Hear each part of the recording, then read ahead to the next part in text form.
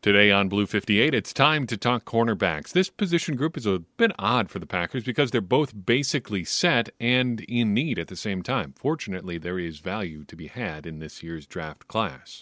Blue 58! Hello and welcome to another episode of Blue 58, the one and only podcast of thepowersweep.com. I am your host, John Meerdink. Very happy to be with you here for another episode. Cornerback. It's been a bit of a bugaboo for the Packers for a while. We all know their long-running issues dating back to basically the transition from Charles Woodson to Sam Shields and Tramon Williams to everything that happened after that. Casey Hayward, Micah Hyde, Demarius Randall, Quentin Rollins. The Packers basically just kept spending resources at that position and missing or misevaluating guys on the way out the door until they finally got it right. Now, I guess you could even throw Josh Jackson in there if you want to talk about the litany of things that did not go so well for the Packers at corner. But now they have Jaire Alexander. Now they have Rasul Douglas. Now they have Eric Stokes. And now it seems like by and large, they're pretty set at corner on the outside. Other than a Jaire Alexander extension, the Packers are basically set with all their outside guys, and could be set inside too, depending on what you want out of Jaire Alexander. My suspicion is that the Packers are going to be rotating those top three guys a lot just to take advantage of matchups, but it does seem like there is a need for a guy whose specialty is playing the inside.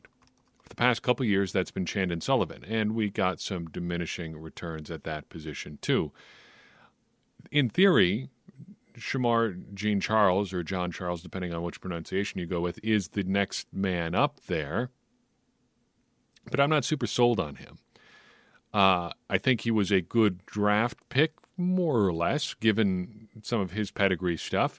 As a guy whose specialty is playing inside, he made a lot of plays on the ball at Appalachian State.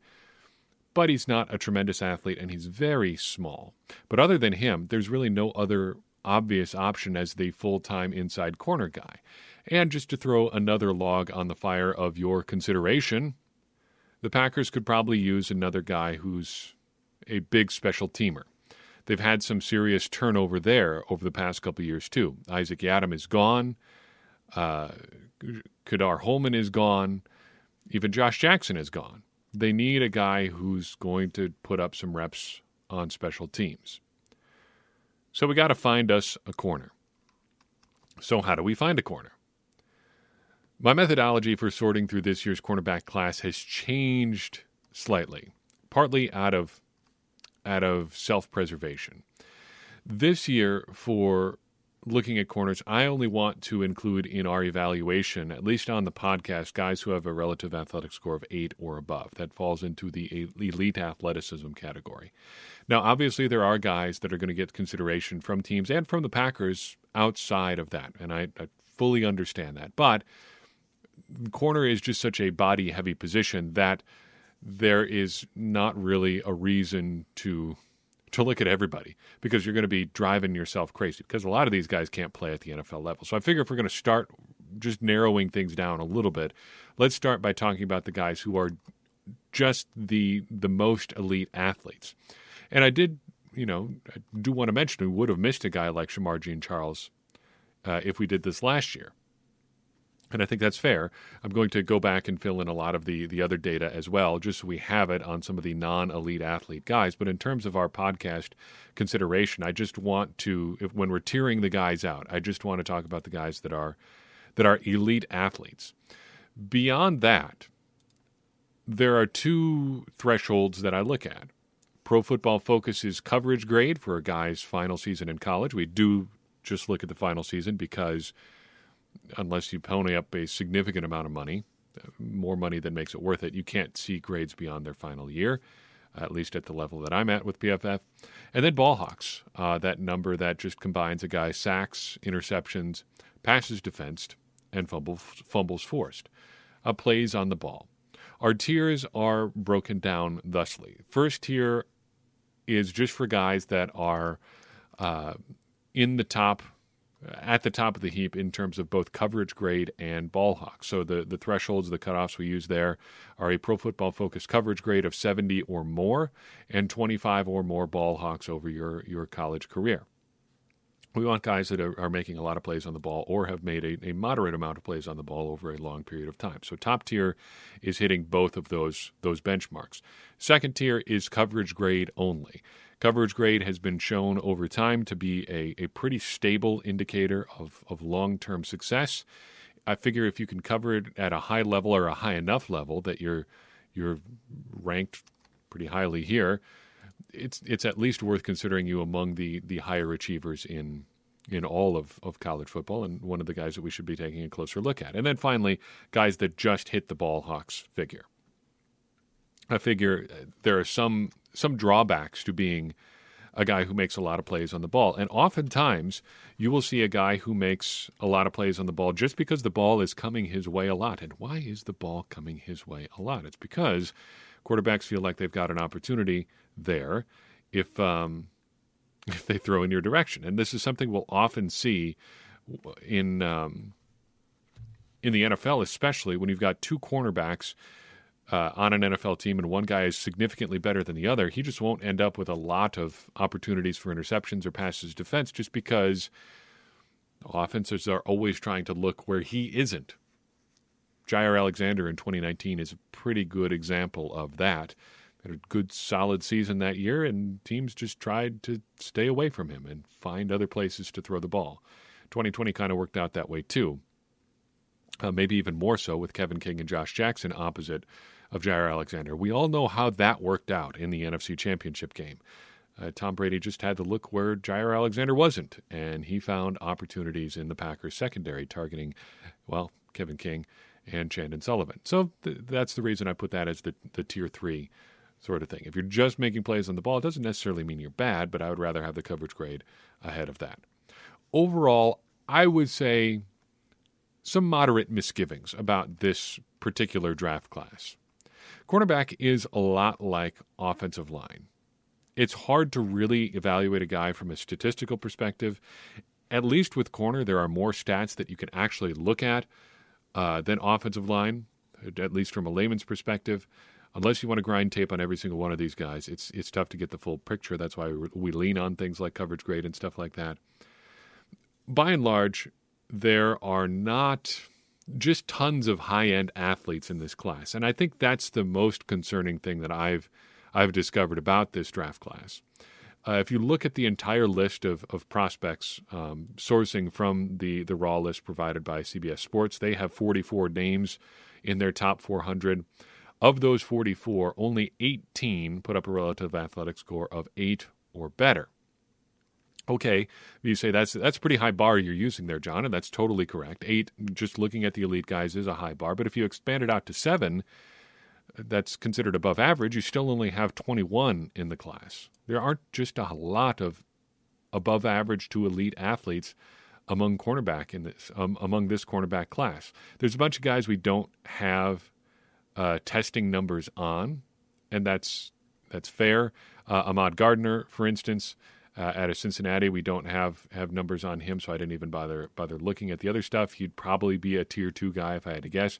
He's one of the best prospects in the class, especially at 6'3", but we'll go back and fill in some of that stuff later for the online write-up about this position. If the Packers were in a position to draft him, they probably should. Just because that seemed like it's probably a really great value. But by and large, we're looking for prospects here. And among the prospects that we have, not just a ton of overall phenomenal athletes. Nevertheless, we do have 2 guys who met both of the thresholds in addition to being elite athletes. And I want to talk more broadly about what this says about the process here after we've talked through these guys. First and foremost is Tariq Castro-Fields out of Penn State. 6 feet tall, 197 pounds, 9.74 relative athletic scores. Coverage grade his final season as a Nittany Lion, 70.8. 30 ball hawks on his career. I like that he's basically the full package. If you look at his career accomplishments, you look at his athletic testing numbers, he's done a little bit of everything. But while he's done a little bit of everything, he doesn't necessarily seem great at anything. He got on the field pretty early because he's a phenomenal athlete, and I think he piled up just a lot of kind of accumulation stats over time as a result, which leads to the big ball hawks number. And he might be the perfect example for why getting a ton of ball hawks isn't always a good thing. You do have to get thrown at a lot to have, just for instance, 25 passes defense like he did. It's good that he did that, but I wonder if it's a lot like the contested catches thing that we talked about with wide receivers. Yes, making contested catches is great, but should it be something you look at as a primary attribute or more a secondary thing that you can do kind of as well? Overall, I would say he reminds me of a Kadar Holman type. He's got some traits, he's got some productivity, but how much do you really trust him as a player? Maybe he was just in a really great circumstance and happened to be an elite athlete, and that's why he put up some good numbers. I think there are some reasons for some misgivings there. Next up is Zion McCollum out of Sam Houston State. He is the second of our two guys who hit all the things we're looking for. 6'2", 199 pounds, a relative athletic score of an even 10. Really, really good. Coverage grade of 79.1.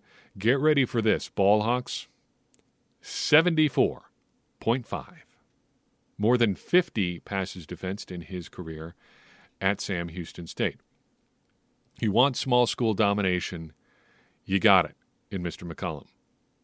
I wondered why he ended up at Sam Houston State. A lot of guys, they start off as big-time recruits and they end up, failing out of school, grade-related reasons, dismissed for disciplinary reasons, just not a good fit. They want to play at a smaller school. That was not it for him. He has a twin brother named Tristan, also in this draft class, and they wanted to play together. And after verbally committing together to Utah, they decided that they wanted to play at Sam Houston State, and that is why Mr. McCollum ended up there playing with his brother. There's nothing really I don't like about Zion McCollum. He looks like a potential mid-round steal.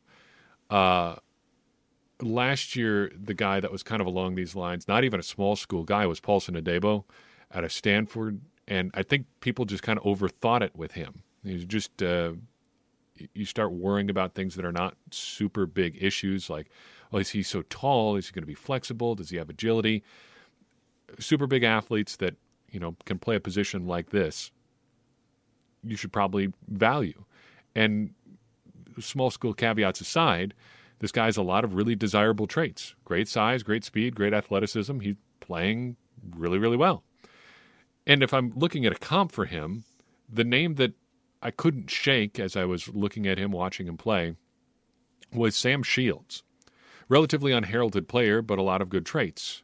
And for a different reason than Mr. McCollum, he faced a pretty steep learning curve coming into the NFL. He was changing positions. McCollum doesn't have that rough start ahead of him, but he is going to face a pretty big jump in competition, and that, I think, is reason to be somewhat concerned, at least a little bit. But if you're going to bet on potential, betting on a guy like him seems like a pretty good idea. Now, I want to take a second and pause here because there are a bunch more prospects that kind of missed the cut here. And I wonder, just as I look at this process that we've gone through looking at guys, if we're finding guys that are just by necessity good but not necessarily great. If we're looking at a few different thresholds and guys that meet all of them, but maybe just barely, are we finding guys that are kind of just well-rounded but not exceptional at any one thing? Would it be better to be just exceptional at something and then work backwards from there? I don't really know, but I think it's worth mentioning that this process that we use to evaluate guys is constantly evolving. I'm constantly tweaking it, constantly looking at different ways to do some things. And this is where we're at with the corner class this year. Kind of along those lines, let's talk briefly about who's missing. Tier 2 includes some really, really good guys and some potentially really good names. The guys that had that high relative athletic score and also the Pro Football Focus coverage grade of 70 or better include Kyler Gordon out of Washington. We'll talk more about him in a second. Trent McDuffie, also out of Washington. Alontae Taylor of Tennessee. Martin Emerson out of Mississippi State. Cam Taylor-Britt out of Nebraska. And a Caleb Evans out of Missouri. We're also missing Derek Stingley off of this list, who's considered one of the very best players overall in this class. Why does he not make Tier 1 or Tier 2? Well, if you look at the balance of his college career, I think you can argue fairly, though you may be, nitpicking a little bit, that he got worse every college season. He had a phenomenal season as a freshman in 2019. Was a little bit better, or a little bit worse, in 2020. Though you give him a little bit of a pass because of the COVID season. And then was not great to start 2021 and then ended his season due to a foot injury. I think there are reasons to be concerned about the overall package here, especially given that his coverage grade was in the 60s, which is not terrible, but not great. I'm glad the Packers aren't in a position where they're probably going to be looking at drafting him, because I would have some reservations if they did. Now, more broadly, we should talk specifically about some slot guys. Philosophically, I'm starting to wonder if you're better off looking at college safeties that can play corner if you're trying to find a guy who's going to play in the slot in the NFL. Because you're never really going to be jamming up a guy on the line of scrimmage. You're going to be playing in space anyway. So why not find a guy whose entire deal has been playing in space, like a safety, and just see if you can make him work as a corner. That is the reasoning that led the Packers to playing Demarius Randall at corner, but there were a lot of, I think, extenuating factors too. With that pick, one of the biggest being that 2015 draft class was just generally not very good. So I don't know if that's a knock against the process there specifically. That said, there is one corner that I think is worth mentioning as a potential slot option for the Packers. Pro Football Focus's top 10 corners in this year's class includes three guys who have extensive slot experience. And I think the best fit there is Kyler Gordon out of Washington. 6 feet tall, 194 pounds, relative athletic score of 9.69. His coverage grade, his final season as a Husky, was 89.6 and had 15 ball hawks. I like pretty much everything about him as a prospect. There are a bunch of guys with relative athletic scores of 8 or more and coverage grades of 70 or more, but he might be the best of that bunch. He's right there at the top if he's not. He just didn't make a ton of plays on the ball, and if you're looking for a guy who can play the slot and has a ton of versatility, he's a great athlete, this might be your guy. He is, however, a bit of a late bloomer. He wasn't a starter until his fourth year at Washington, lost the opportunity for a starting job, actually, to his teammate, Trent McDuffie, who's also a pretty highly regarded corner, who can play a little bit inside, too. He's primarily, I think, an outside guy. Obviously, he played pretty well when he got on the field, but not coming along quickly gives me a little bit of pause because of how often just exceptional athletes end up on the field in college football, and he certainly does appear to be that. Overall, I think he's a really good prospect, though. And he reminds me a little bit of a bigger Jair Alexander. Twitchy, fast, aggressive, one of those Jack Russell Terrier-type corners, just going to annoy you to death if he gets the opportunity. That is Kyler Gordon to me. The other two guys that Pro Football Focus mentions among their top corners with slot experience are Daxton Hill of Michigan and Jalen Petre out of Baylor. And this is where I start to wonder about the idea of finding a college safety you think can project a corner and then trying to make it work from there. Because I think both Hill and Petre are going to end up at safety in the NFL and actually played a lot of safety-type stuff at both of their college programs. Petre, in particular, I think fits the mold of a guy who could play safety or slot corner. Reminds me a lot of a super-duper version of Micah Hyde. What is he really other than just a really successful football player with great instincts and some really good athleticism? We will talk more in depth about both of these guys and their potential to project to the Packers as a potential just defensive chess piece in our next episode when we take a look at safety. But for right now, I think that's where we're gonna call it good. There are a lot of pretty decent options in this draft class. The further down the draft you go, you're still going to find some guys that have some really, really admirable attributes. You just have to find out how you're going to use them. So figuring out how to do that Could be a bit of a challenge, but that's just the way things go, and that's the job of Joe Barry and Brian Gutekunst and all the coaches and people they've got working in Green Bay, finding the good guys and then figuring out how the pieces all fit together. So I've got for you in this episode. I appreciate you listening in. I would appreciate it even more if you would take a second and share this episode with someone you think would enjoy it. That's going to help more people find the show and get more people involved in this conversation that we are having about the Green Bay Packers, which in turn is going to help all of us, me included, become smarter Packers fans. And as I always say, smarter Packers fans are better Packers fans, and better Packers fans are what we all want to be. I'm your host, John Meerdink. We'll see you next time on Blue 58.